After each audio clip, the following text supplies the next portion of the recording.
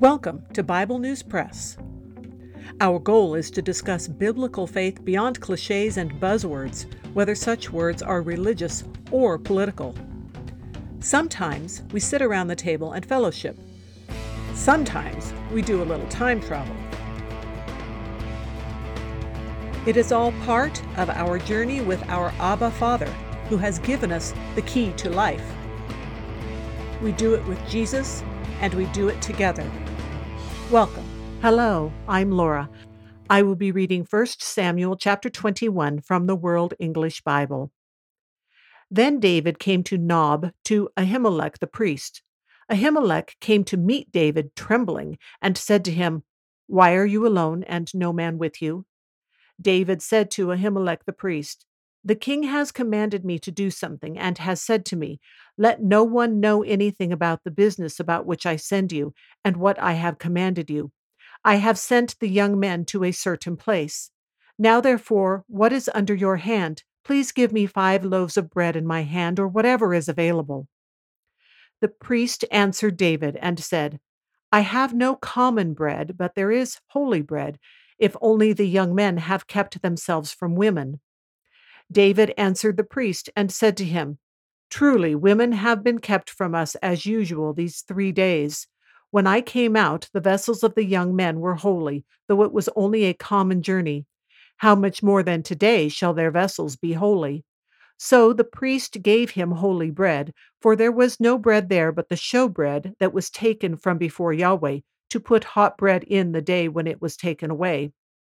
Now a certain man of the servants of Saul was there that day, detained before Yahweh, and his name was Doeg the Edomite, the best of the herdsmen who belonged to Saul.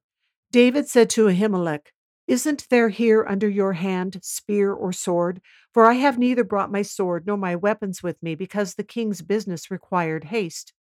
The priest said, "Behold, the sword of Goliath, the Philistine, whom you killed in the valley of Elah, is here, wrapped in a cloth behind the ephod. If you would like to take that, take it, for there is no other except that here."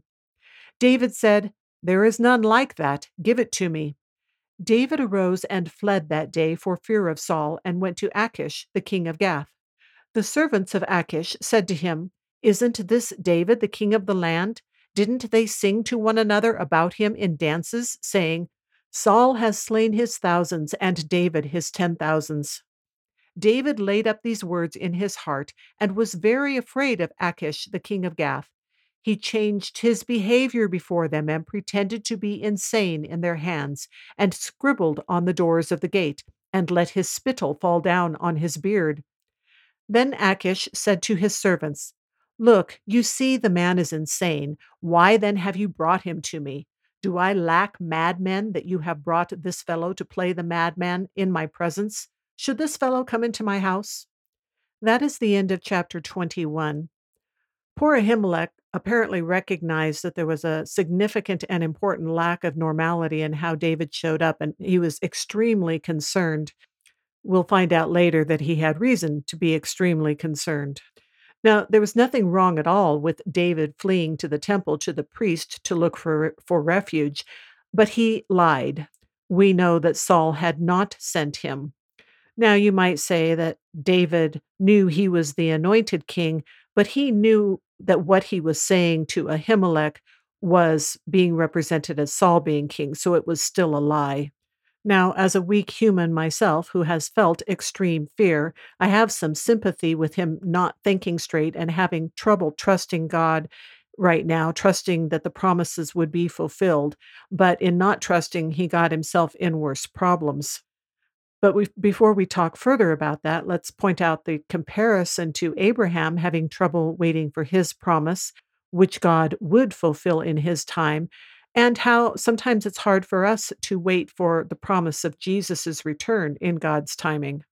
The eating of the showbread in the temple is interesting, not just because it was holy bread, but because in Matthew chapter 12, verses 1 through 8, Jesus actually uses this story and approves of David eating the bread when he explains why it was okay for the apostles to be doing what they were doing in that section. Now, as far as David making his situation worse, by fleeing to the Philistines. He obviously went there of his own accord, but there's some indication, both here and in Psalms 56 and 34, that he was also captured. He was under their control. Maybe he didn't think he would be recognized, but word had even gotten there that David was anointed king, and people there knew the song that was being sung about him having slain his 10,000s and Saul his thousands.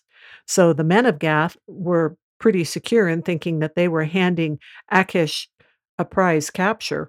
The Psalms indicate that at this point, when he was captured, David did turn to God, trusting in him to save him. And it's an interesting example because David fled to a very questionable place in unthinking fear, but God still saved him. That's all for today. Thanks for listening. That is the Bible News Press segment for today, but not the end of our journey.